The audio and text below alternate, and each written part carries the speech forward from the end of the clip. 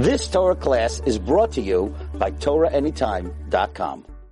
A lot of questions came in. All right, fire away. You have a microphone?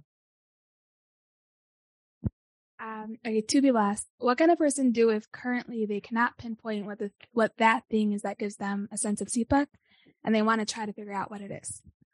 So, first of all, if a person, I would say like this, I think the easiest way to focus on this is figure out what you have going on at home, meaning your family should give you sipak. If a person doesn't have like that whole thing set up yet in their life, then look at a talent that you might have or a need that you perceive that the world has. I get people who call me or email me all the time that either they're looking for something or they have a great idea how I can do something that like in my life for like the world. And I'm like, yeah, that's a really great idea. Like, why don't you do? Oh, no, this is your thing. I'm like, thank you. I'm taken. Like, you know what I'm saying? Like, I'm okay. I think maybe you should focus on what you can lend to the world. No, I have a great idea. It's a great idea. So go do it. Like, it doesn't have to be me. It could be you as well. I think that people, if you look around at what the world needs, you know, the classic organizations or the classic chesed things that are out there is a good way to start. But I do think that like it's like a sherish and a shama thing that every person will find a calling in a different area. I had somebody I was talking to about this exact question. How do I know that I find my calling? And I said, what are you good at? And he's like, I'm very good at like taking bachrim that are like struggling and like building them up and like, you know, really turning them into like enjoying how to like learn. I said, so that is incredible. That for you is a calling. Like if I said to you, there's 50 yeshivas in 5 miles from here that need that exact expertise. Why don't you start calling those yeshivas and asking them to come in there and learn with some of the bachrim? Like you literally can feel alive every single day with something that's meaningful to you. That is probably not meaningful to 80% of people. You know what I'm saying? But if for this person, this is what would make him feel alive. So why are you sitting at home looking at the wall saying, I don't know what to do? Figure out what is calling you. What is calling you? Whatever that thing that's calling you is, try to find it and throw yourself into it. And there's usually somebody on the other end that's like, thank you, because we need this. Usually, you know what I'm saying? There's usually somebody that's like, thank you, I really need this. You play music, there's hospitals filled with people. You can go there and set up and say, I would like to play you a song. And they will be very happy. And you can do that every single day. You know what I'm saying? You like visiting people, you like schmoozing with people. There's so many people that would appreciate if you call them up and said, I'd like to come to you every Shabbos and just wish you a good Shabbos and talk to you for 5 minutes. There's so many needy people in the world. Those needy people need somebody to fill that need. And you have a talent, you have a skill, and it doesn't have to be that you can juggle fire. You know what I'm saying? It can literally just be that you're like a social person and you just have like a drive to connect to people and to be there for them. That's really all it takes. And if that's not your thing, so find something that somebody else is doing and start with there. I also find, I'll just throw this out, I think it's important, that platforms in life will present itself if you put yourself into the right circumstances.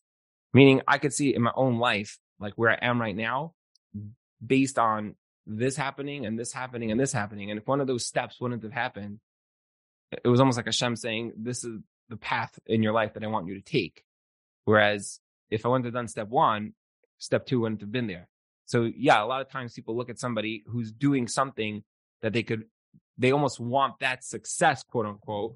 Like you want to like, but I wish I founded Chaya Lifeline. Like, okay, fine, but that's taken already, right? But if you get yourself into the world of something, then oftentimes something else within that world will open itself up to you. You know what I'm saying? You want that success, but that person had to work their way to get to the point where you're now looking up at them. That's all I'm saying.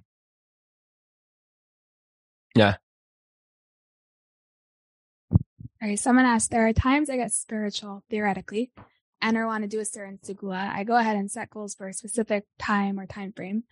Like I'll say Tehillim for a week, but then when the night's over, I realize I didn't do it. Like how do you get the push and the drive? Like how do you keep it going? So I think that if a person is doing something where there's a very big uphill battle, I don't think that that's a place for a person to start. And I'm not trying to discourage this person from saying Tehillim. I think everybody should say Tehillim. But if a person is trying to become someone else, then they're going to struggle a lot more than if they're trying to become themselves. If a person's saying Tehillim because that's what you read in a book about somebody, and you're like, therefore that's greatness, then that's great. But if you read a different book about somebody else who did something totally different, who never opened the Tehillim in their life, then, and that inspires you, and that's really your calling, then why don't you follow that calling? The thing that's actually your greatness. We're a lot of times we're trying to emulate something else or somebody else. That's not the way it's supposed to be. You're supposed to become you. So if a person is saying that I tried something and it's just falling flat, I'm not feeling very rewarding from it because getting up in the morning and saying Tehillim is just not working for you. Again, I'm not trying to discourage anybody from saying Tehillim. The 4 days that she said Tehillim is amazing. But if it's just not you and you're like, oh, I gotta say Tehillim again. If that's not your thing, so find something that is. There's so many things out there that is. I'll say the story. I don't know if I ever said the story. A very vulnerable story, but I'll say it anyways. In the beginning, Torah Anytime approached me to give classes. I was giving some shiurim and they just put down a camera and I was giving shiurim and it was just miraculously on Torah Anytime. And then they said, by the way, if you want to upload your own stuff, here's a camera and the gear, and they gave us everything. And they said you could, go ahead and knock yourself out. Like just give classes and we'll post it for you. All right. So I was like, this is a very amazing organization. Just by like putting a class online, you get hundreds or thousands of views. Wonderful. I went to a base medrash. I set up the camera, like the whole thing had like a lapel mic. We didn't have such fancy stuff back in those days. This is all Torah Anytime, by the way. They provided everything that you see here. There's a lot on the back end. There's even more than we have that doesn't come out on every share, just in case. Okay. So they give all this equipment. It's all from them. Okay. Now I went to this base medrash and I prepared like 4 classes. And I was like, I'm going to give these classes as if like I'm speaking to like a whole audience. And that's it. And I set it up and I went to this base medrash and I gave like 4 classes, like most like impassionate classes, like in my mind at that time that I could ever give. And I came back and I said to my wife, like, here, I want, like, let's put in this SD card into the computer. Like, I want you to watch these 4 classes and give me like your criticism. Cause I appreciate like somebody else's perspective. I think she's very wise. I said, go ahead, give me your perspective. My wife, like, I turned it on and I was like, so proud of these classes. And the classes start. And I look at my wife and she's like, and I was like, what's the matter? You don't like what I'm saying? And she's like she's watching it like the most painful video ever. And I was like, I guess I'm not uploading this one. She's like, show me the next one. Like I looked at her and she's like, and I was like, I don't understand. Like what's wrong with the classes? Like, I feel like these are so good.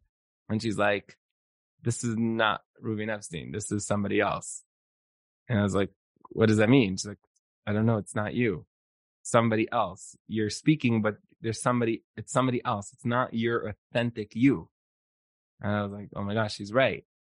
A lot of times, like we're trying to become someone else that we have that vision of. So saying Tehillim gives that person amazing, and they have a koyach of tefillah and tzidkis. So I'm going to do that. But maybe that's not your calling.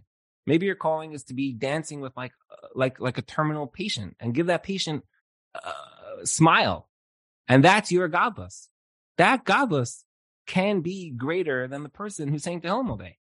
You're taking like Hashem's daughter who's like slowly life is leaving her, and you're like, and give you a little oomph, a little simcha, a little something. That's greatness. That's amazing.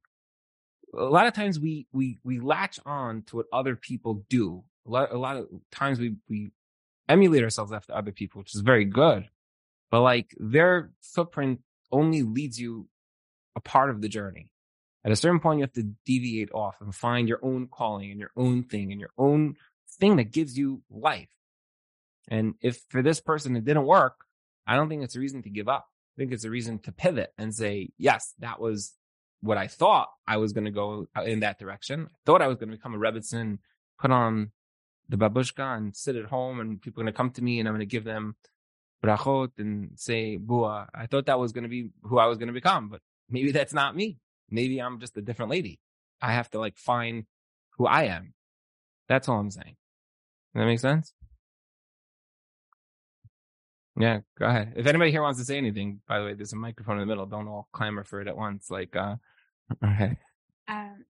Somebody asked, it's specific, but how do you stay motivated to finish college when you're so not excited about it and just want to get on with life to do more obviously meaningful things?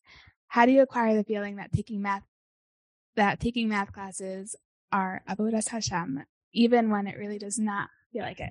Yeah, it's sort of like me in accounting school. The answer is it's because you have to stay focused on the bigger picture.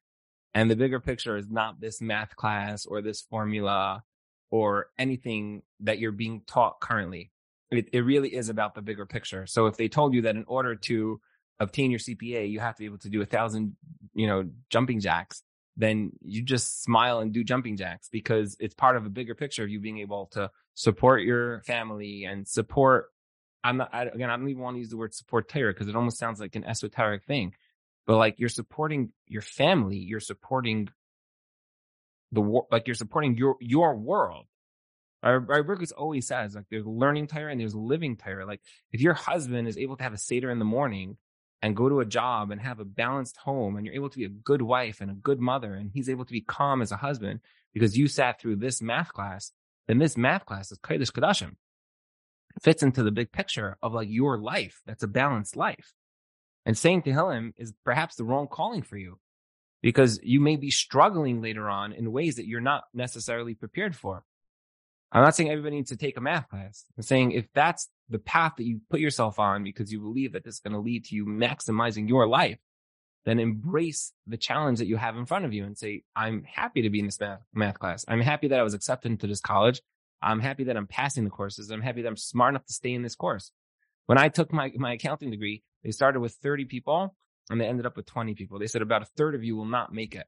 And usually the way it works is that like in the first semester, that's when like everyone's like dropping out like flies because they're just like, I don't know what's flying over here. And they realize like, you guys just don't know what's going on. This is just not for you. You should become something else. Do not become accountants. That's just, they know it. They could see it, right? This is your calling for you guys. For you guys, it's just not your calling. You need to do something else in your life.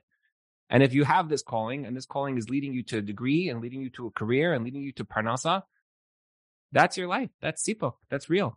That's something that somebody should really try to embrace. Is anybody here? 1 second before we go on. Hey, you want to say something? Yeah? Great. Take the microphone. Huh? Sometimes there's something that, let's say, you could really potentially do very well in, but you just have to push very hard. Let's say, for example, I'm a teacher. Yeah. So the first year teaching is like crazy a lot of times. And like, you could totally give up after the first year. Right. Or you could push on to the second time and have an amazing, amazing time doing it. Yeah. Like, how are you supposed to know like when you're supposed to keep trying at something or when it's right to give up? It's a great question. I think every field is really different. I remember when I came back from Eretz Yisrael to America. So the night before we came back, we sat with our Rav till about 3 a.m. and me and my wife, and he was sort of like sending us off with like a lot of like hadracha and like final thoughts and like things that were just like preparing us. Like we packed our physical suitcases and here we were packing like our proverbial suitcases. And one of the things he told me was, he said, do not judge your job for the first year. And if you're like thinking of quitting, don't like, make sure you don't even think about it for like 2 or 3 years. Okay. And then he said also that it's very rare for somebody to start their first job and stay there. And that will be their last job. Usually it's a stepping stone towards something else. That when times were hard and when, whatever class you think you're giving, nobody shows up and you're like, what am I doing here?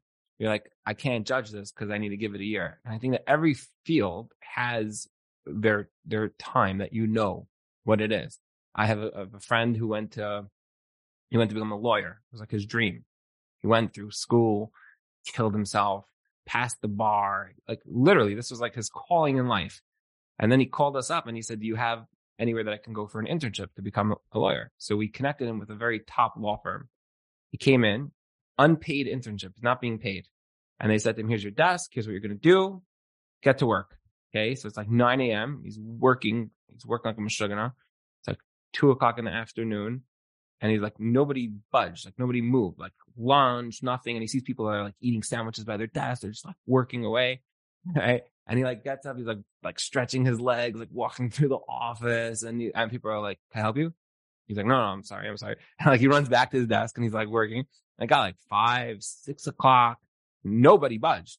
And he's like, there's nobody coming with like platters for supper. Like his brain didn't hop what it meant to become an attorney. And it was like 7:00. Keep in mind, he's not being paid. So like at like 7:45, 8:00, he like stands up and he goes to like the main boss and he's like, yeah, it's like 8:00. I think I'm going to go. Is that okay? And, I'll see you guys tomorrow, like 9 a.m. He's like, yeah, by the way, you're not going to make it here. But he's like, you're not going to make it here. You want to show up tomorrow? You could, but you're not going to make it here. If like you think leaving at 8:00 at night constitutes like working a full day, you don't understand what it means to like work in this industry. He's like, okay. He went home. He called us up. He said, please tell the guy I'm not coming back. And he is an Amazon seller. Sells on Amazon. True story. He was like, I didn't think this all through fully. Didn't know what the end goal was. Like I went through my life thinking this is it, but he's a licensed lawyer who sells on Amazon. So sometimes you just realize like I'm in the wrong place at the wrong time. Maybe somebody realized after trying something, whether it's dancing on a table or driving a sick patient or something, that this is not my calling in life. I think that everybody has their calling, and you find it when it gives you life. If in your second and third year of teaching, you're feeling it and you're connecting and you're not spending so much time on preparing your class, because you already have it from last year, and you're able to more enjoy your students and be there for them and see them smiling. And they're like, oh, you're such a great teacher. It's those moments that I'm in the right field, doing the right thing. And I think that the beauty is that your life, like living life, can be with your job. It could be in a way that you're putting a smile on people's faces. It could be that you're providing for your family. It could be that you're in school, but you know that the end goal is that you're providing. That is life. That is life. You're productive. That is not like wasted time. That's not like you wasted 8 hours and now you start life. No, life doesn't start after 5 p.m. It could also start before that if you're actually being productive. So yeah, it's a very good point that you're bringing up. You don't always discover it. This guy discovered it on day one. Sometimes discovered it in year one, and sometimes discovered it a little bit longer. But if it's not going, then don't try to live somebody else's life. That's, I think, the key. One more. How can I be a better worker and more studious when I'm not inspired? Are you not inspired? So I think it's the same thing. If a person is in the wrong field, meaning that they're in a field just because somebody told them they should be in the field, or if they're in a field because their family like pushed them into this field, then you're just sitting there and, getting to 50%. Like, who wants to live a life where you're doing things at 50%? You want to live your life in a way that you're doing it right. And I think that the key to all of this is that Reb Chaim was a masmid and he knew everything by heart. And the people who find their calling in whatever it is, it could be chesed, it could be being there for somebody else. Those people become really good at what they do because they throw themselves into it. If you're working for 2-3 hours and you're rolling in and you're rolling out and you're not really in it, your heart is not really in it, then maybe you should find something that your calling is somewhere else maybe. And sometimes you need guidance on that. But I would say that it's not about finding the motivation. There's so many fields out there that I think somebody can find their field relatively easily. If you're in a field because you were pressured to be here or something like that, then you're not going to rise to the top of your field. I think that the road ahead of that person is going to be filled with a lot of disappointment. Their salaries are not going to increase because their productivity is not going to increase, because their knowledge is not going to increase, because they're not really in it. They're like half in it. You know what I'm saying? If you're only half in it, then you can only expect to get half of the result or 2% of the result. It's when you start to like achieve a certain level that you're not like growing by 1%, 2%. You're growing at such an exponential value that you're actually seeing so much result come out of it. So if a person's just not finding it in that area, then they might be inclined to pivot into something that they really do throw themselves into. You've just experienced another Torah class brought to you by TorahAnytime.com.